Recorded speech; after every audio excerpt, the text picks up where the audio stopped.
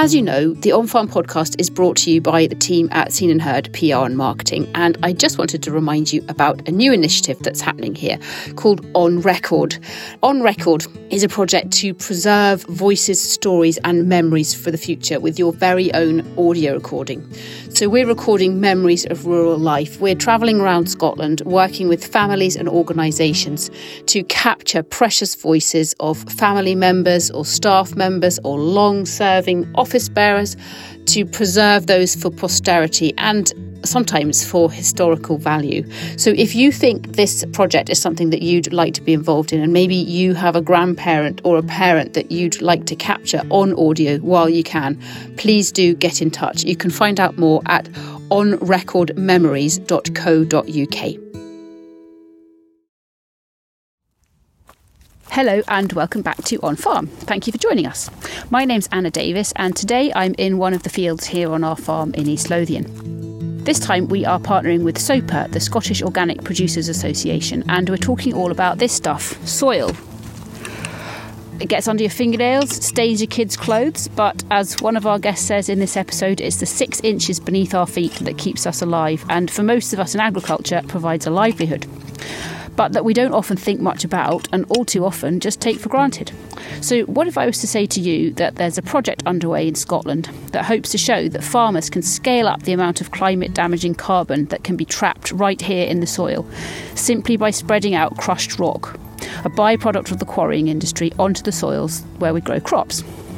Not only would it trap or sequester carbon, it could also offer other benefits to our soils. Rock on Soils, as it's called, is a joint EU and Scottish Government-funded collaboration between forward-thinking farmers and scientists taking place here in Scotland.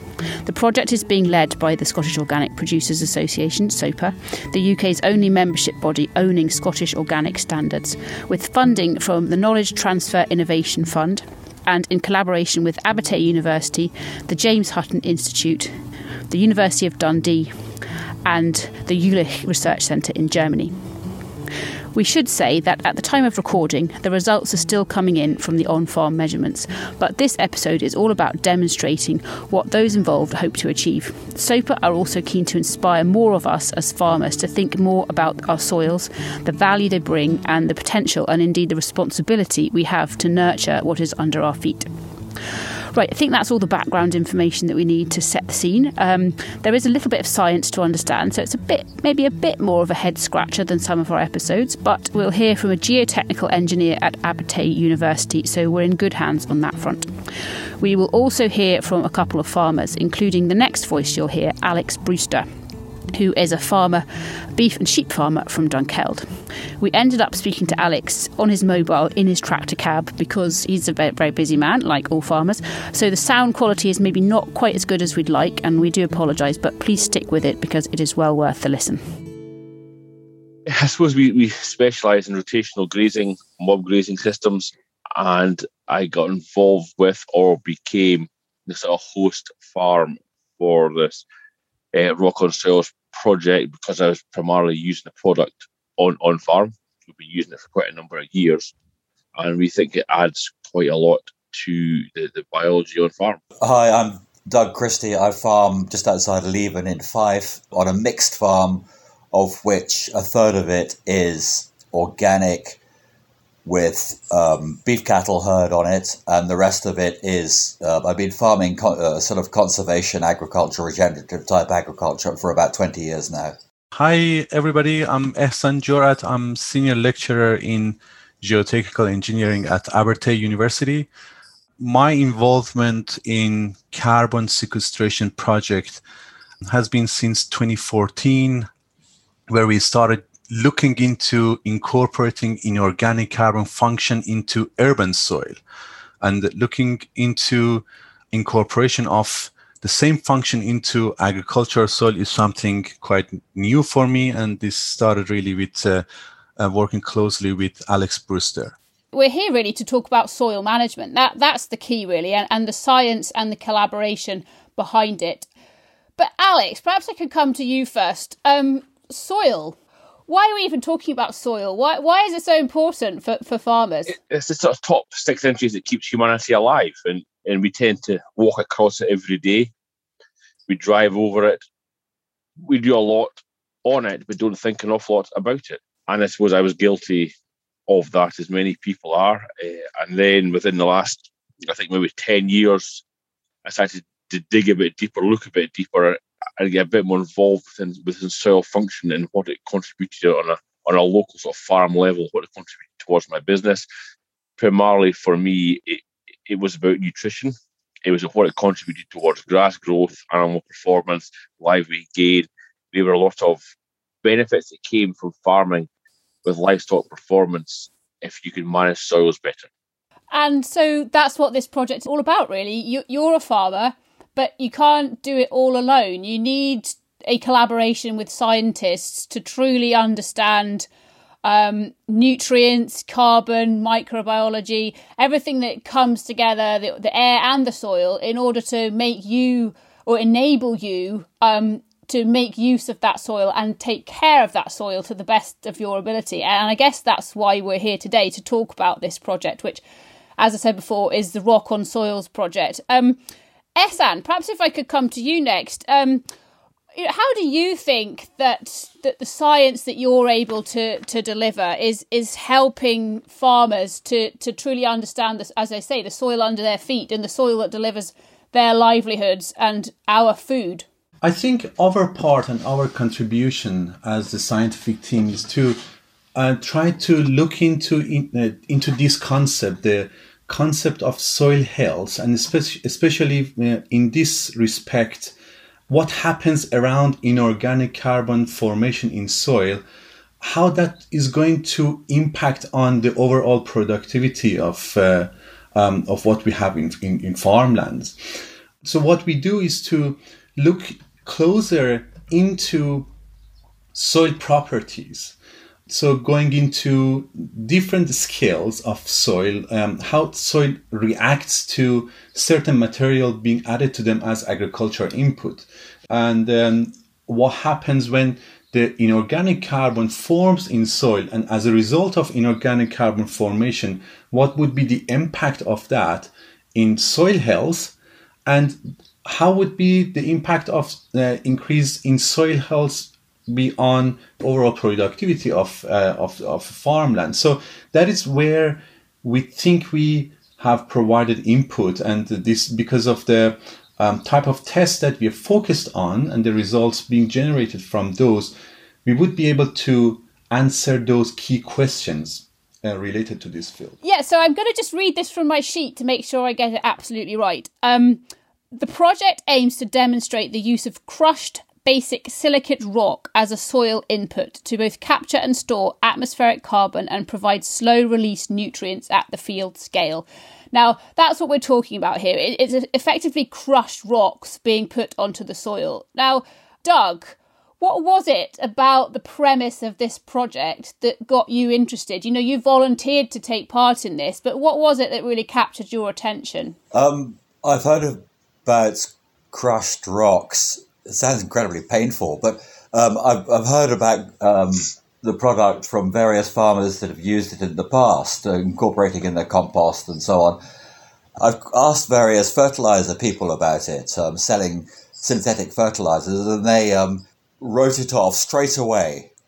And that made me think, well, maybe there is something in it, because they're not selling it, and they're obviously, I don't know, I'm interested in any products that can have the ability to improve soil health without synthetic inputs, because I've in the past put far too much synthetic inputs on the soil, and to a very detrimental effect. I think it's going to take a long time for the soils to recover.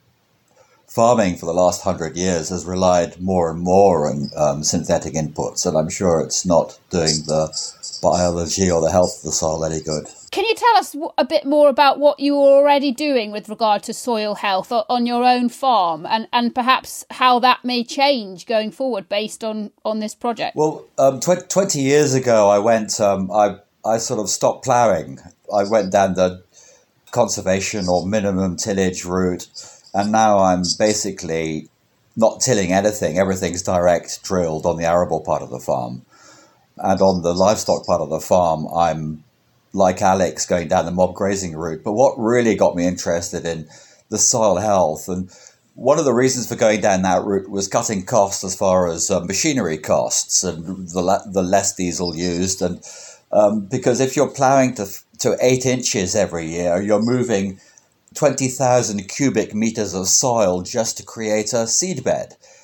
That is a phenomenal. Why are we moving all this soil? And the aggregate stability totally goes, and there's a pan created 8 inches down at the bottom. But that was one of the reasons why I went down this route. And just more recently, after visiting the States in 2014 and France and looking around farms which are practicing sort of regenerative conservation type agriculture, I suddenly realized there's a lot more to it than just saving some costs. And soil is incredibly complex, and if I can build up soil health, it will provide for the future. It is more resilient, and going forward, I want a resilient system that will be future-proof, so to speak. And that's one way of why I've changed a few things on the farm. Sorry, that wasn't very coherent, but no, that was very coherent. I enjoyed it, and it totally,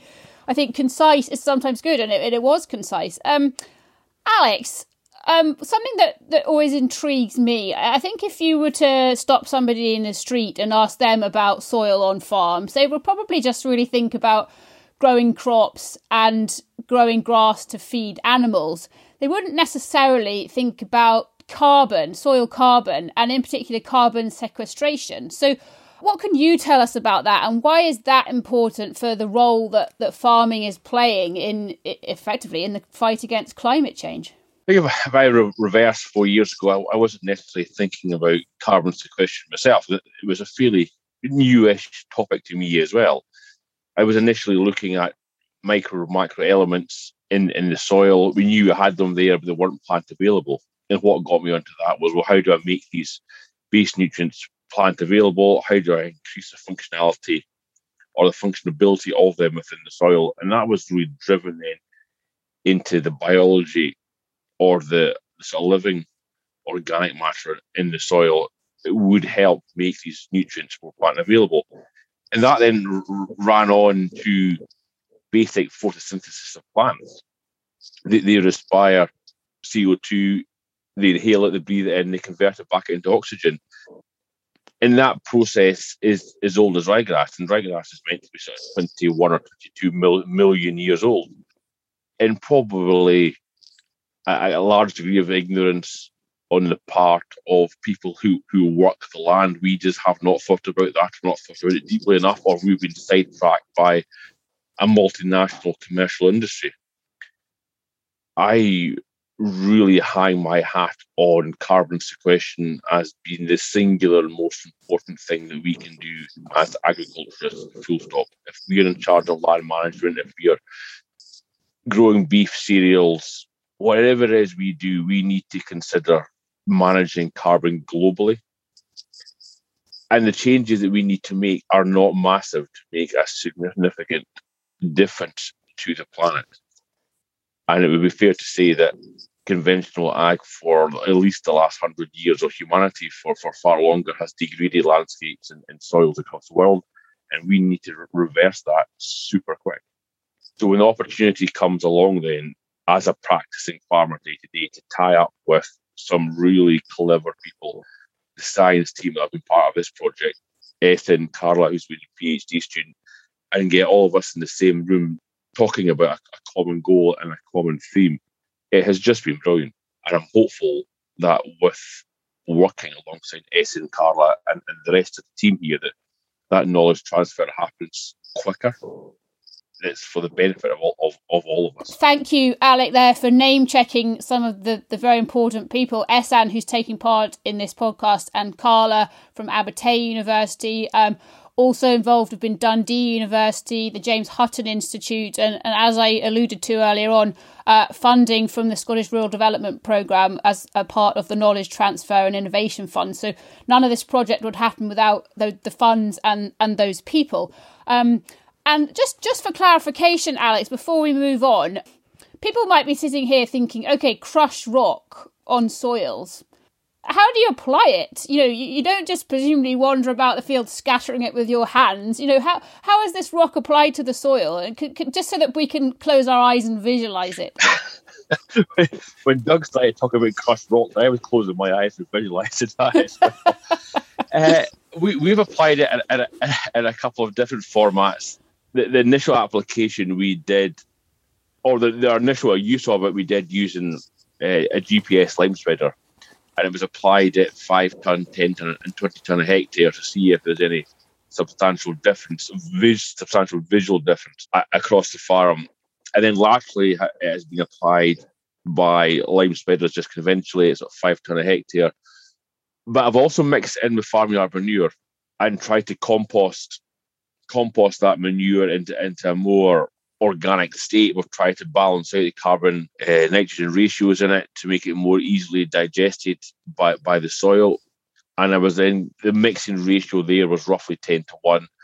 It was a wee bit Heath Robertson, I suppose, in a way, but we applied that through dung spreaders, and that seemed to work exceptionally well. I was very pleased with that, and that was been mulching and middening for probably about 18 months. We turned it a few times with a digger.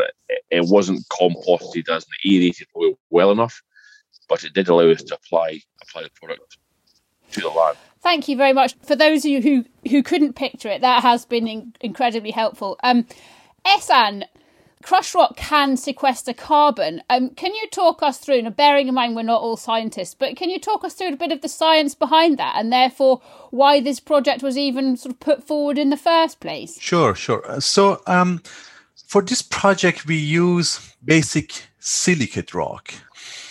These type of rocks are those that heavily contain magnesium and calcium. So up to 20% of the rock contains either magnesium or calcium. And when these two materials weather, they release ion format of the material, so calcium ion or magnesium ion. And when dissolved CO2 meets these type of material in soil, they form calcium or magnesium carbonate. So that is really the process how a gas, which is CO2, that arrives in soil, and it arrives in soil through photosynthesis, or it can be dissolved in rainwater and arrive in the soil, and it forms with a weather product from these basic silicate rock. And that's the formation of capturing gas from atmosphere into a solid matter in soil. And this is a type of carbon that we call inorganic carbon, as opposed to organic carbon that is something which is more known to us. One main difference between these two types of carbon is that inorganic carbon is a more stable sink, so provides a more stable sink in soil. When it's stored in soil, we know that it's going to stay there either permanently or for a longer period of time. Organic carbon, when it's formed in soil, when the organic matter dies, technically, the absorbed CO2 goes back into the atmosphere. But we have more stable sink for the carbon when we are dealing with inorganic carbon.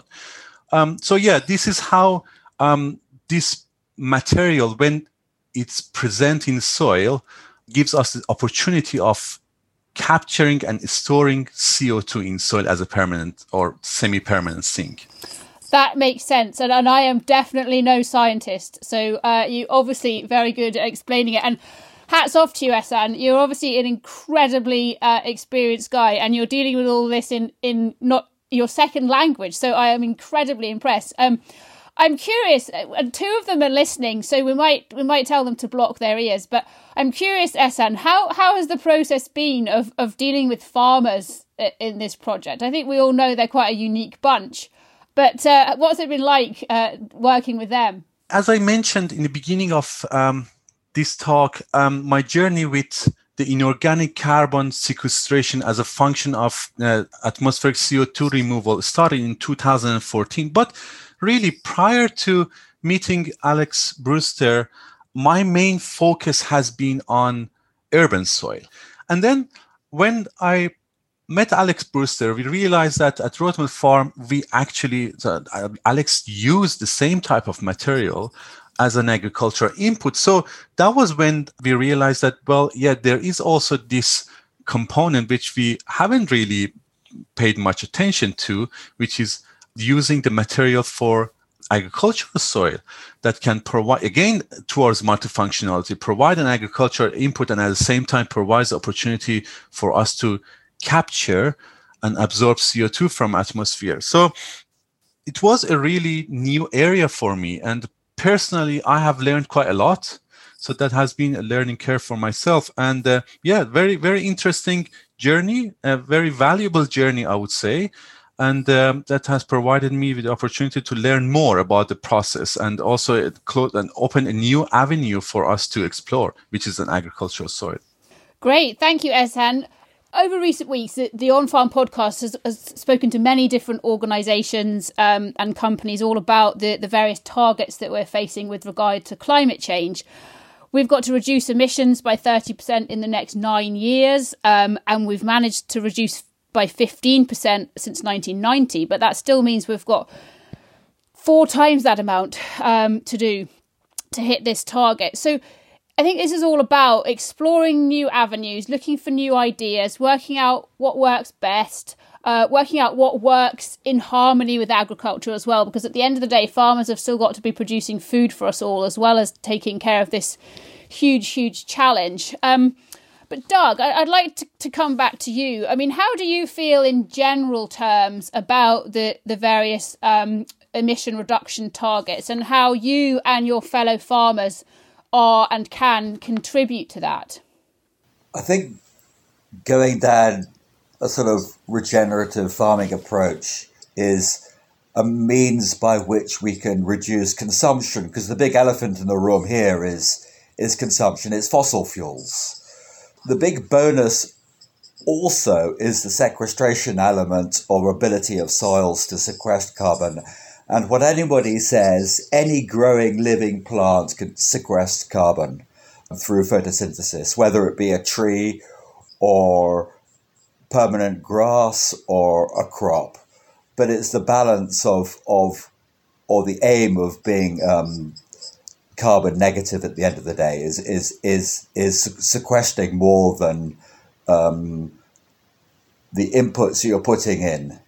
So it's like a balance sheet type thing. What was the question again? In general terms, how you feel about the targets that with agriculture is facing and their ability as a group to hit those targets. I think we can hit the targets, but it's going to be very painful, and we can't suddenly flick a switch and become all farmers become in 5 years' time. It's going to take time to change agriculture, and at the end of the day, we're basically an extraction business. We're taking nutrients out of the soil and exporting them as food, but you've got to remember, food is one of the most important things. We can't live without food. We can live without our holiday to the south of Spain every year, but food is a completely different matter. And yes, so you've mentioned about fossil fuels and other things. Soil analysis is key for you and for many other people, isn't it? I mean, what does it really tell you? What can you get from it? And then I suppose the second part of the question is, what have you learned further about soil analysis as a result of this project? I want to just make sure that science isn't left out of the equation, because most farmers can probably tell what their soils are like, how healthy their soils are like, how quickly they can infiltrate water, whether they've got that nice sort of soily aroma rather than a pungent smell. But the chemical side is something a farmer can't do by himself. So I get full analysis of the soils done every 4 years, and I get a full analysis because, for example, if I'm using a lot of nitrogen, what's the point of putting copious amounts of nitrogen on if your pH levels are down at 3? If there's one element or one nutrient lacking, it might severely compromise your ability to grow healthy crops. So really, knowledge is everything. If you're not armed with that scientific knowledge, you've got nothing to base your decisions on, I suppose, is a summary. if you can imagine that we're talking again, you and I, Doug, in 5 years' time, or maybe 10 years' time for another podcast, what do you think you'll be telling me that's different to now? Do you think you'll be using crushed silicate rock on your farm? What other things do you think you'll be doing in 5 or 10 years' time that will be interesting for our listeners to hear then? In an ideal world, I'd like to be able to cut my use of synthetics quite considerably more, like artificial nitrogen, because whatever anyone says, while synthetic inputs might not be bad for the soil or biodiversity or carbon sequestration, they're certainly not good.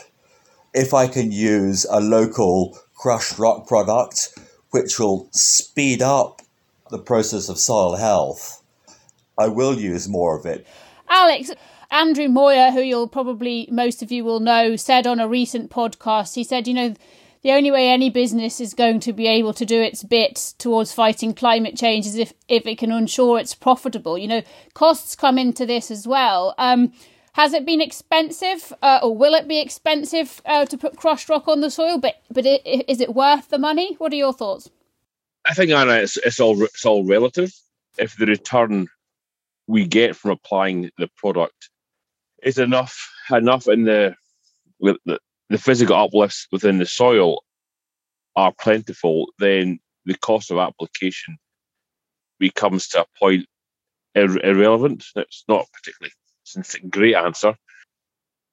I think that we do a lot of things on farm because we've always done them, and we apply a lot of products or buy a lot of products or go through processes because it's still the I've been attitude, and that at times we probably don't challenge ourselves enough to adapt and overcome.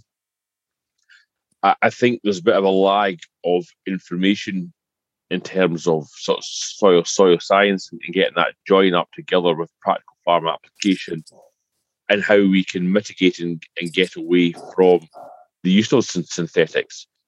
We haven't used synthetic fertilizer since, I think, 2000. So that's getting on 20, just over 20 years. And it hasn't created a single speed bump in the production system on farm, because I strongly believe it's massively detrimental to soil health as well as ruminant health, because it's wiping out key layers of biology on farm, and that then has a knock-on effect to the health and welfare of our livestock. So I think we need to learn to work with more natural processes, but it takes time to understand what these natural processes are. And and running back to one of your previous questions, food production and farming is a huge field. We in the coalface just do the production, but there's upstreaming, there's downstreaming, there's transport, there's logistics, there's wastage, and there's a huge degree of food wasted in the Western world, and all that contributes to the global carbon loss. And are we able to utilise or optimise that entire system so we can reduce huge wastage, and also maybe become a little bit more seasonal, let less shipment of nutrients across the planet? That's probably particularly not smart. And I just wonder if at some point in the future, when we'll stop talking about the euro or sterling or the dollar, and we'll start measuring actually commodities in carbon. Ultimately, if this is our greatest challenge, and Essien probably understands this better than I do, if carbon is our greatest challenge, then we need to start using that as a currency or a basing of currency or a basing on pricing of products. Why is it so important that we continue to look for ways around this, look for ways in which to capture carbon? It's critical. It's like putting money in the bank. And the soil is so crucial. If you've got a fully functioning soil, biologically, physically, and chemically functioning soil, what it can give back is enormous. And being able for plants to capture carbon from the air and put it... So most majority of carbon that goes into the ground is put in through the roots. It's not through above ground biomass. It's the roots, it's the photosynthesis that does the job. And the more we can look after our soils and care for them, the more they'll give back. And at the end of the day, biodiversity, clean water, water infiltration, drought periods, and production, the environment, people's health, and the farmer are winners, all winners in this. It's not a one-size-fits-all solution. It's not one product out of a packet that will cure everything. It's a holistic approach to farming. Maybe it's something that I can add in here. We have targets to arrive at net zero. Arriving at net zero emission involves all sectors of the society to work together and provide their input into this. So having, for example, this basic silicate material, there are science to be done on this. So we still have questions that we need to answer. But if our theory that the material is capable of absorbing and sequestering CO2 in the soil is ultimately proven according to our tests, our laboratory tests, this will be also a contributing factor towards that net zero emission targets that we have. So the factor of cost for the material is not the only point that we need to take into account. If the material is able to provide that contribution for us, because there will be a point that each one of us will be, I believe, this is my personal opinion, that there will be a point where each one of us would have to provide our input into net zero, arriving at net zero emission. And then if that material provides us this function, in addition to the other function that we need from the material, which is providing the proper agricultural input for our agricultural lands, then that would be a really big win-win situation. Yes, absolutely, Ehsan. Thank you very much for that. Thank you. Anybody looking to find out more can go to @RockOnSoils on Twitter and also find the project on Facebook. But if somebody's listening and they want to give this a try, Alec, where do you find rock to crush and put on the soil? Where does one go for that kind of purchase? I think there's a handful of quarries across Scotland that have they produce crushed rock as a byproduct from the road aggregate industry, and there's certain quarries that have a higher grade material. As Ehsan has alluded to earlier on, he has worked with crushed rock for several years in the urban setting. Gardeners have used it for quite a number of years, and that's ultimately how I came across it, was through the vegetable gardening sector. So the potential of what it can do is known. I think we need to understand what's happening at a biological level, what it's doing microbially. Is there a certain diversity of plants that are key to really lighting this product up? We need to understand, and this is where a 9-month project is probably not long enough. This needs to run between 3 and 5 years to allow us to play with this product at a farm level and play with different application rates, different types of crops, whether it's pasture, cereals, fruit or veg, or a combination of all, to really understand how it best fits into a sort of 21st century farming system. Yes, absolutely. And I think the point is it's about innovation. It's about looking for solutions and trying new things. And that's exactly what the last 9 months have been about, really. So I suppose it's a matter of watch this space and get in touch on Twitter or Facebook if you'd like to find out a little bit more. A fascinating chat there about the Rock on Soils project and its potential benefits, particularly to sequester carbon, which is going to be increasingly important as we get closer and closer to climate change deadlines in years to come. Thanks to our guests and thanks to SOPA, the Scottish Organic Producers Association. SOPA are the champions of organic farming in Scotland and without doubt the people to talk to about organic and sustainable farming. The On Farm podcast tells rural stories, as you know, and is made by our team here at Seen and Heard. That's the PR and marketing agency that my co-host Monty and I run together.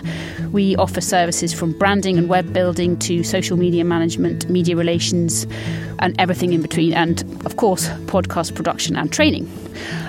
This week's thank you, we always like to thank some of our listeners, goes specifically to Jock Gibson at Edenvale Farm, who's got in touch with us to say that he's enjoyed this week's episode on his once a fortnight trip off farm to the slaughterhouse. So thanks, Jock, and we'll see all of you next time.